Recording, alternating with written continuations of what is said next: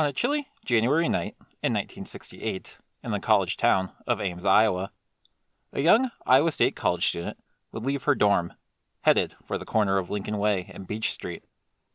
She had just received a call in response to a post she'd made on a campus bulletin board. She had been looking for someone to take her to the Chicago, Illinois area so that she could visit her family for the weekend.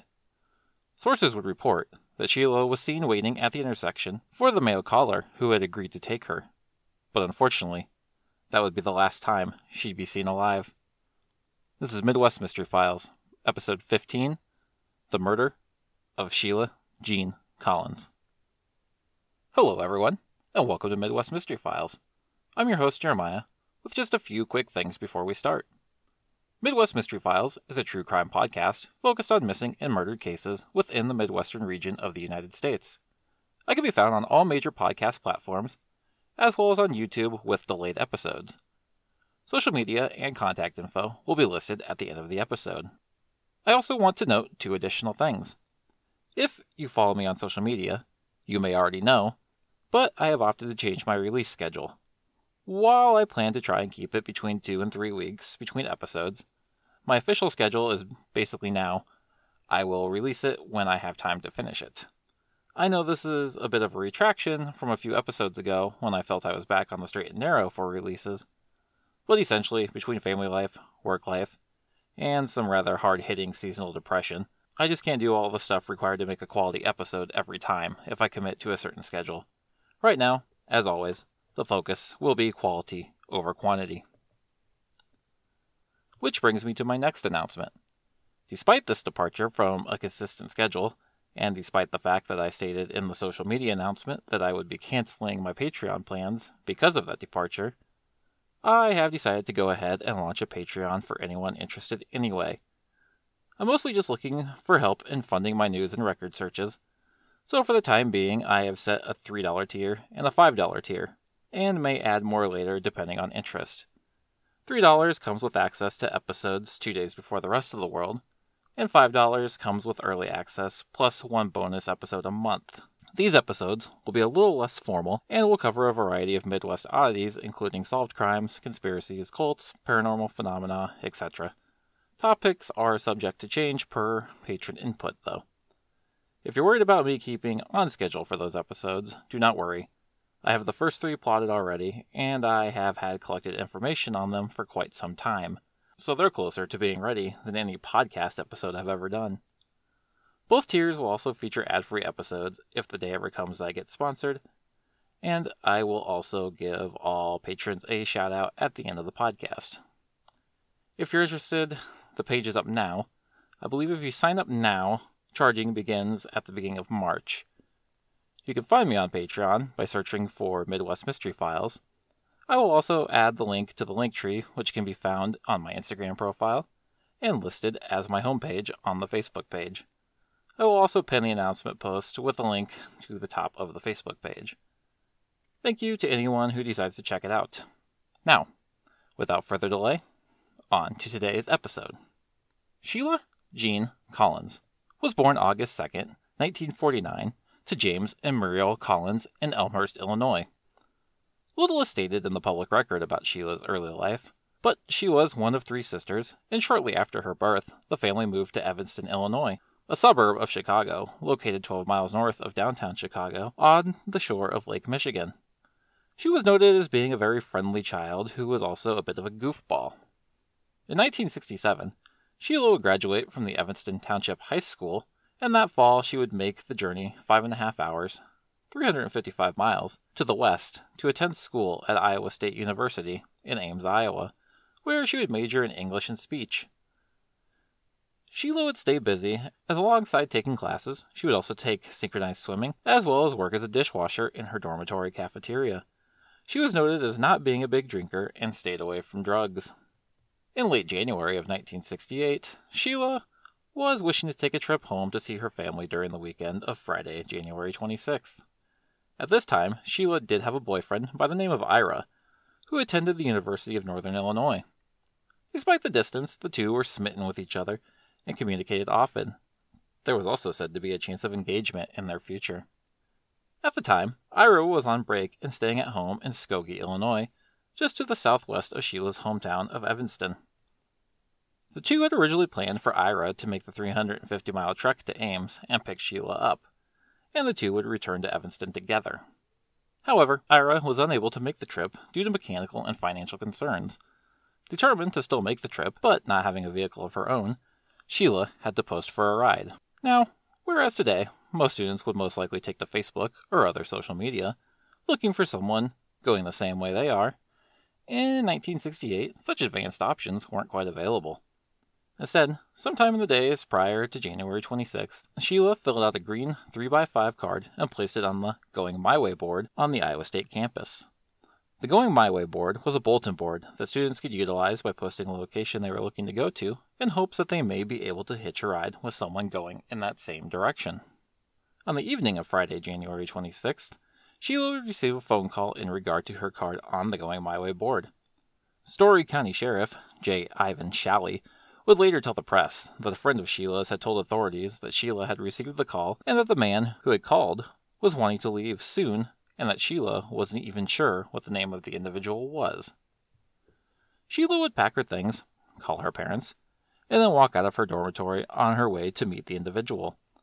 The last known sighting of Sheila that evening was at the corners of Beach Street and Lincoln Way in Ames, Iowa, waiting for her ride. In the early hours of Saturday, January 27th, Sheila's parents would become concerned when Sheila had not yet arrived. The drive should have taken approximately 5.5 to 6 hours. At noon that day, they reported Sheila missing after she had still not shown. Saturday afternoon would come and continue on, and soon become evening, with still no sign of Sheila.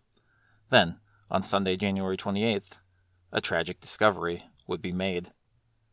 At approximately 2 p.m., Roger Hogel and his son would be fox hunting in rural Colo, just to the east of Ames. The two were traveling down a gravel road when Roger's son would notice a foot sticking out of a roadside ditch. The two would further investigate and find the deceased body of Sheila Jean Collins. Authorities would state that Sheila had been found in the ditch, covered by her green coat. Her body was found in a squatting position, resting on its knees and head. She was naked, except for her shirt, which had been pulled up around her neck.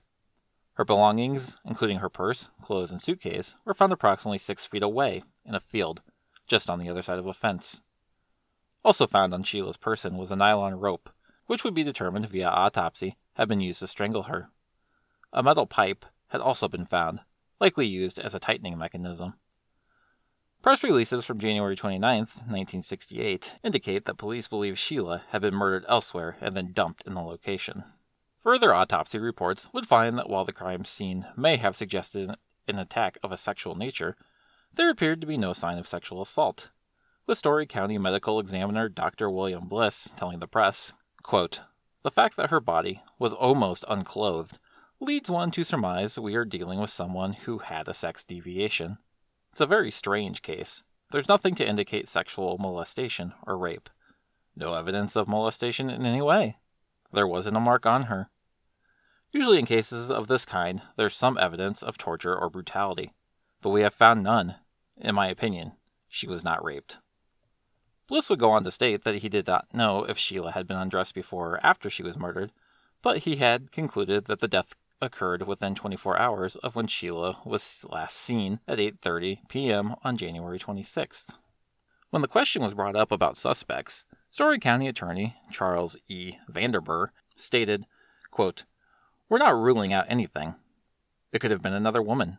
It could have been the person who called and said he would pick her up. It could have been more than one person. Or it could have been someone who stopped his or her car and offered her a ride. She might have thought it was the person who was supposed to drive her to Chicago, but might have been someone else." Vanderburr would go on to state that Ira, Sheila's boyfriend, had been questioned by authorities but was not being considered a suspect. He would also state that at the time, there were 15 men working Sheila's case, including several from the Iowa Bureau of Criminal Investigation. Reports would also indicate that Vanderburr had asked for assistance from the FBI. However, they had denied the request due to not having jurisdiction. Over the next several weeks, authorities would continue to investigate diligently, but would make little headway. In a February 20th, 1968, Cedar Rapids Gazette article, Vanderburr would state, "We have questioned several hundred persons, and I would guess that we aren't half done." That article would go on to state that there were 6 individuals working 16-hour days on the case. In a June 27, 1968 Associated Press article, it was noted that another murder in the state had been looked at as potentially being linked to Sheila's. On April 6, 1968, the nearly half-naked body of 25-year-old Geraldine Meggert was discovered in Johnson County, Iowa, near the Coralville Reservoir. She had been reported missing from Cedar Rapids, Iowa in March. An autopsy found that Geraldine had died from beating and exposure. It also found that she was tragically 3 months pregnant. Meggert was last seen on March 22, 1968, leaving her Cedar Rapids apartment with a suitcase before stopping at a local bank to withdraw money. Her car was later located at the Cedar Rapids airport. Investigators initially believed there may have been a connection between Geraldine and Sheila's murder due to the circumstances around their disappearances and similarities in murder scenes. However, by June, the BCI agents felt that there was a 99% chance the cases were not related. In December of 1968, a Story County grand jury would call upon Iowa State University to make changes to its humanities curriculum, citing an influx of student radicals being encouraged by militant teachers in the humanities curriculum. I really only bring this up because Sheila's murder was named as a driving factor behind the jury's plea.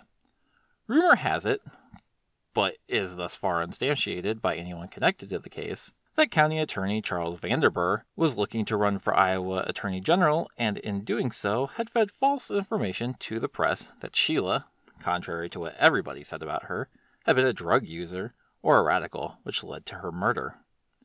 I do want to stress again that this is unsubstantiated, although an article from March of 1968 does note federal narcotics agents had assisted in the case, but Vanderburr had declined to share why they were involved.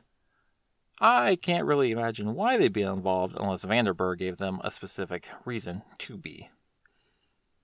An August 8, 1969 article from the Cedar Rapids Gazette reported that a link was being looked at between Sheila's murder and the murder of 7 young women in the Ann Arbor Ypsilanti area of Michigan that had occurred between July 9, 1967 and July 23, 1969. It was noted that Sheila's murder fit a pattern with the victims in the Michigan murders, most specifically 23-year-old Jane Mixer, who had also posted on a rideshare board before her murder in March of 1969. It's at this juncture that all reporting on Sheila's case essentially stops, most likely due to a lack of leads, as well as the fact that, unfortunately, this seemed to be a busy time in the state of Iowa for heinous murder cases, so the state's major newspapers moved on to other coverage. Through the lens of the time, looking back at older articles, it seems apparent all was done that could have been done, and there was a smooth investigation. However, later reports have made note that that may not have been the case. In a 1999 interview with the Iowa State Daily, then Ames Chief of Police Dennis Ballentine, who had been fresh on the force in 1968, noted that there was not a lot of cooperation between investigators, stating, quote, "There was not a lot of communication. There was a lot of territorialism going on. There was basically 3 different investigations. People were withholding evidence from each other and really holding up the investigation. It was a lot of one-upmanship. No one understood that there were going to be no heroes. They just needed to get the damn job done." Ballentine would go on to state that the law agencies really had to keep it under wraps to the press that the investigation was not going well. In the 2021 podcast, Greenlee Investigates, The Murder of Sheila Jean Collins, a podcast put together by students at Iowa State, former Story County prosecutor Mary Richards, who looked into the case in 1982, found that the medical examiner hadn't taken fingernail scrapings from Sheila, which is something that should have been standard for a homicide. Detective Sergeant Anthony Rode, with the Story County Sheriff's Office, also made the point that the rope and pipe used in Sheila's murder was lost early in the investigation, citing Ames PD as the responsible party in that circumstance. It was also noted that Sheila's body was released and she was cremated within the week of her murder. So, to this day, any potential chance to gather further DNA has been lost. I don't bring this up to knock investigators. This was most likely the standard at the time, and I won't wrong a family for wanting to put their daughter to rest. I just wanted to clear that point up in case anyone had questions about the chance for an exhumation. Further information would be revealed in the podcast that was not readily public knowledge. Primarily, that not only was Sheila last seen on the corner of Lincoln Way and Beach Street, but she was also seen getting into a blue Volkswagen. Not only was she seen getting into this Volkswagen, but a man was also questioned who had been driving a blue Volkswagen at the time of Sheila's murder. Now, while it's certainly possible there was more than one blue Volkswagen cruising around Ames at that time, a few other glaring facts about this individual would stand out. Primarily that he matched the description of an individual who was seen looking at the rideshare board where Sheila had posted for a ride the day before she was murdered. He also matched the description of a man seen driving the Volkswagen that Sheila got into. The individual had been brought to the attention of investigators after he had been caught in a sting by police who were investigating reports that an individual had been calling female students and trying to get them to meet while using a fake name. He had reportedly gotten aggressive with one female and abandoned his plans with another woman when she showed up with her brother. The individual had been questioned in a polygraph test and was noted as showing deception when he stated that he had never used the alias Gary Martin, which was a name used by the man who had tried to contact the students. At the time of the sting, the individual was no longer driving the Volkswagen, as he had been borrowing that vehicle from his friend. But when he was arrested, a rope similar to the one that was used to strangle Sheila was found in the trunk of the vehicle that he was driving at the time of the sting. He would also initially lied to police about ever driving the Volkswagen, but would later recant and admit to driving it. It's also noted that he matched the description of a man who was suspected in the murder of 48-year-old Dorothy Miller in Burlington, Iowa, in August of 1969. Dorothy was a realtor who was found stabbed and sexually assaulted in a house that she was showing on August 21, 1969. Dorothy had first shown the house the previous Friday to an individual who claimed to go by the name of Robert Clark. At the first showing, Dorothy's husband had attended with her while she would go by herself after Robert requested a showing again on the 21st. Police would later conclude that Robert Clark was a made-up name, but they believe the man had most likely murdered before. The man had told the Millers that he lived in Des Moines with his family. The man questioned in Sheila's killing was also living in Des Moines with his family in August of 1969. It's unclear if the similarities between the two cases was something that was noted in the police files the Greenlee Investigates team was privy to, or if they had found this independently. They do mention another Ames area man in the podcast who was questioned, and while he didn't seem like the most savory individual, I don't think he's likely enough of a suspect to cover here, and I do encourage you to check out the Greenlee Investigates podcast to learn more. Two other men, however, that are mentioned in the podcast, and almost every other source I used to look into this case, don't hail from Ames or even Iowa. They're from a few states over to the northeast, Michigan.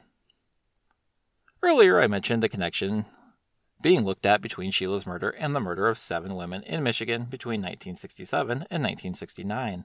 The victims, identified as Mary Therese Flazar, Joan Elspeth Schell, Jane Louise Mixer, Marilyn Skelton, Don Louise Balsam, Alice Elizabeth Callum, and Karen Sue Beineman, were between the ages of 13 and 21, and were all abducted, raped, beaten, and murdered, typically by stabbing or strangulation, before being found within a 15-mile radius of Washtenaw County in southeastern Michigan. Their murders would collectively be known as the Michigan Murders. Of the 7 murders, 2 of them have seen arrest warrants and convictions, the first being the arrest of 22-year-old John Norman Collins in July of 1969. Collins was arrested 1 week after the murder of the final victim, 18-year-old Karen Sue Beineman. Collins, who was already being looked at by police in the murder, was further implicated after his uncle, State Police Sergeant David Leake, returned home from vacation and was informed by his peers of John Collins' suspected involvement. Collins had been staying at the Leakes' home sporadically while the family was on vacation with the sole purpose of letting the family's German Shepherd out. The Leakes had noted numerous paint marks covering the floor of the family basement, and that several items, including a bottle of ammonia, some washing powder, and a canister of black spray paint, were missing from the household upon their return. When Leake allowed investigators to search his home, several hairs were found near the washing machine. Hairs that would match hairs found on the body of Karen Sue Beineman. The discovery of these hairs, as well as other mounting evidence, would lead to Collins' arrest, and in August of 1970 he was sentenced to life in prison. While nothing has ever definitively linked John Norman Collins to the other murders, he, for many years, was speculated to be the culprit in the other 6 murders. That is, until 2005, when 62-year-old Gary Lederman was convicted for murder of 23-year-old University of Michigan law student Jane Mixer, who had been considered the third of the Michigan murder victims. Jane disappeared on March 20th, 1969, after posting a note on a college bulletin board looking for a ride across the state to her hometown of Muskegon, Michigan. She was found the following morning, 15 miles away, atop a grave in Denton Cemetery in Van Buren Township. Jane was fully clothed, covered with her own raincoat, and had a copy of the novel Catch-22 placed by her side. An autopsy revealed Jane had been shot twice in the head with a .22 caliber pistol, then garroted with a nylon stocking that did not belong to her. The pathologist also stated that Mixer had not been sexually assaulted, that the death had occurred at approximately 3 a.m. on March 21st, and that she had not been killed at the location where her body had been discovered. Mixer had not been subjected to a sexual assault. However, her tights had been lowered to expose her thighs, which the pathologist suspected suggested a sexual motive behind the murder. The aforementioned factors, plus the fact that she was not beaten, mutilated, or stabbed, separated her from the other victims. However, for many years she was long considered to be another victim at the hand of a serial killer, most likely John Norman Collins. That was until the early 2000s, when some young blood in the Michigan State Detective Pool decided to take a look at some of the old cold cases, and they found the detraction in Jane's murder from the others more than jarring. When Jane's body was first discovered, detectives had taken scrapings of a single drop of blood on Jane's hand, as well as sweat found on the pantyhose wrapped around Jane's neck. It was through this that Gary Lederman would be found. Lederman was a pharmaceutical drug salesman who traveled all over Michigan at the time of Jane's murder. However, in 2001, he was a retired nurse who had been arrested after passing of a forged prescription for painkillers. Upon his conviction, he had to give a DNA swab, and he would go on to avoid jail time upon agreeing to drug rehab. But it wouldn't be long before the DNA from Jane Mixer's crime scene would be linked to his, and he would be arrested in November of 2004. Upon searching Lederman's house, investigators found 2 Polaroid photos of a 16-year-old South Korean girl who had lived with Lederman and his family as a foreign exchange student. The images showed the girl, drugged and unconscious, lying on Lederman's bed with her clothing pulled back to expose her genitals. Authorities would note the pose was a grotesque reminder of Jane Mixer's corpse. Lederman's handwriting would be determined to match writing found on a phone book in the University of Michigan dorms after Jane's murder that said Mixer and Muskegon. His roommate from 1969 would tell police that Lederman did own a .22 caliber handgun at the time, and he also kept a close watch on the news of the Michigan killer. It would be revealed during trial that only the DNA from the sweat found on the pantyhose was matched to Lederman, and that the DNA found in the blood drop was traced back to a different convicted felon who would have been 2 years old in 1969 and had absolutely no connection to Jane Mixer. This would lead the defense to state that the lab was obviously contaminated. However, Lederman would be found guilty of Jane Mixer's murder and would be sentenced to life in prison. Rounding back to Sheila Collins, in the years since her murder, there seems to have been a suspect or two, and a lot of focus right after her murder, but not much else in the years since, which now only leaves us with theories. There's really only a few things we can look at. First, we have the man police questioned, who was confirmed to be driving a blue Volkswagen, matched the description of a guy who was seen looking at the rideshare board, and was also seen driving the Volkswagen that picked up Sheila. He then lied to police about driving said car, and was found to be in possession of a rope similar to that which was used to strangle Sheila. He was also caught in a sting that was coordinated to find a man who was calling various women on the Iowa State campus. And lastly, he matches the sketch of a suspect in another murder from the following year. This guy certainly seems to be a shoo-in, and based on what we do know, it's pretty easy to say he's our guy based on proximity, behavior, and vehicle alone. It's what we don't know that's the problem, though. Everything we have is circumstantial. There could have been multiple blue Volkswagens. Witness testimony isn't always reliable, especially when you're talking about seeing someone in a car on a cold January night. And he could have had nylon rope in his car for any number of reasons. The most damning thing here is indeed that he was caught calling students for clearly nefarious reasons. But beyond that, there's never been anything to definitively link him to Sheila's murder. The fact he matches the description of a suspect in another murder is kind of an odd note here as well. If this is indeed our guy, it seems strange that he would go from murdering a young college student via strangulation with no sexual assault to repeatedly stabbing a 48-year-old woman and sexually assaulting her. Killers definitely change up MOs, but that one seems a little too drastic. I just think if he's the culprit in one of these murders, it's just that one, and not both. This now brings us to John Norman Collins and Gary Lederman. You may have noted I spent a little more time on Jane Mixer and Gary Lederman than I did on John Collins. This is just because the case of Jane Mixer does mirror Sheila's murder a lot more than John Collins and Karen Sue Beineman. Right off the bat, while he is a popular choice among internet theorists, I don't really think there's much to go on with John Collins. Yeah, he murdered a college co-ed, and maybe murdered more, but so did a lot of murderers at the time.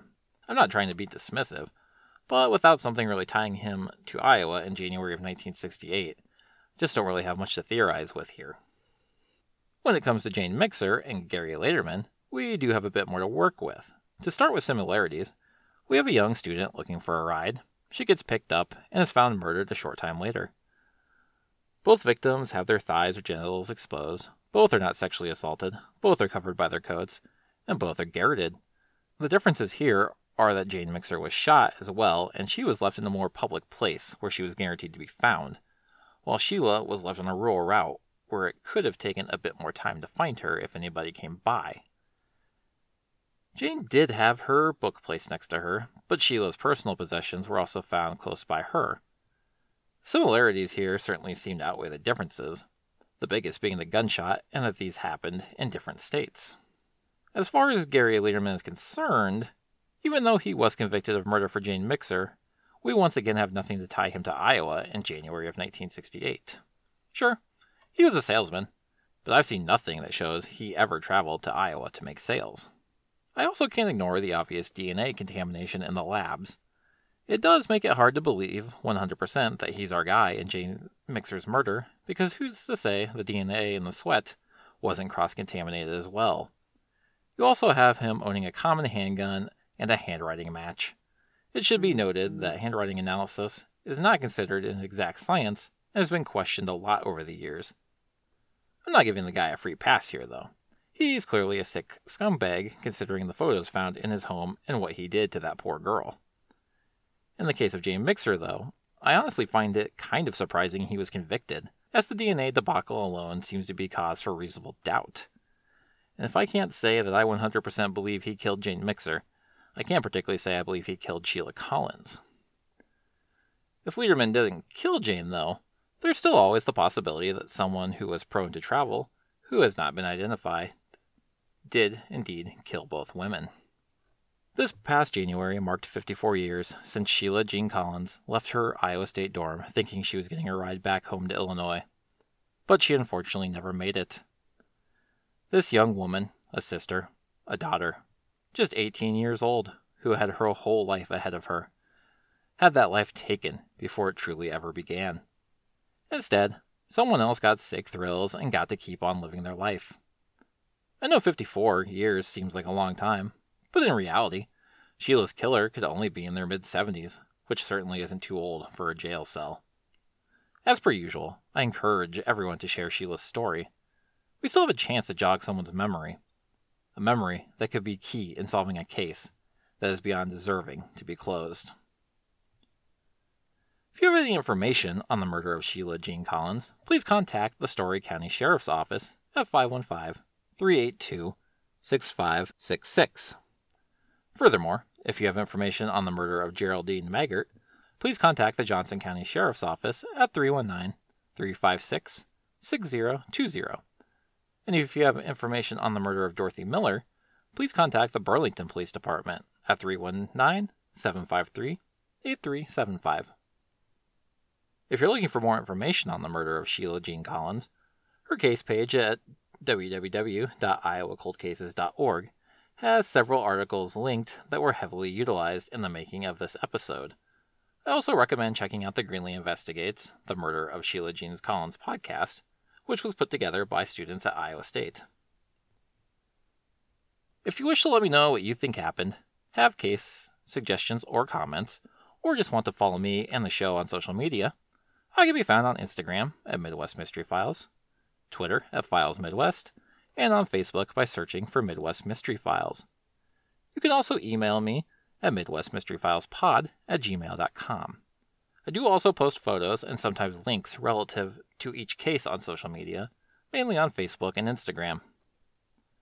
Lastly, if you're listening on Apple Podcasts, and now Spotify, please feel free to rate and review the show. This helps make the show more visible in searches, and more importantly, helps bring attention to the cases I cover. Thank you to all who have done so already. Take care, everyone, and I will see you all next time.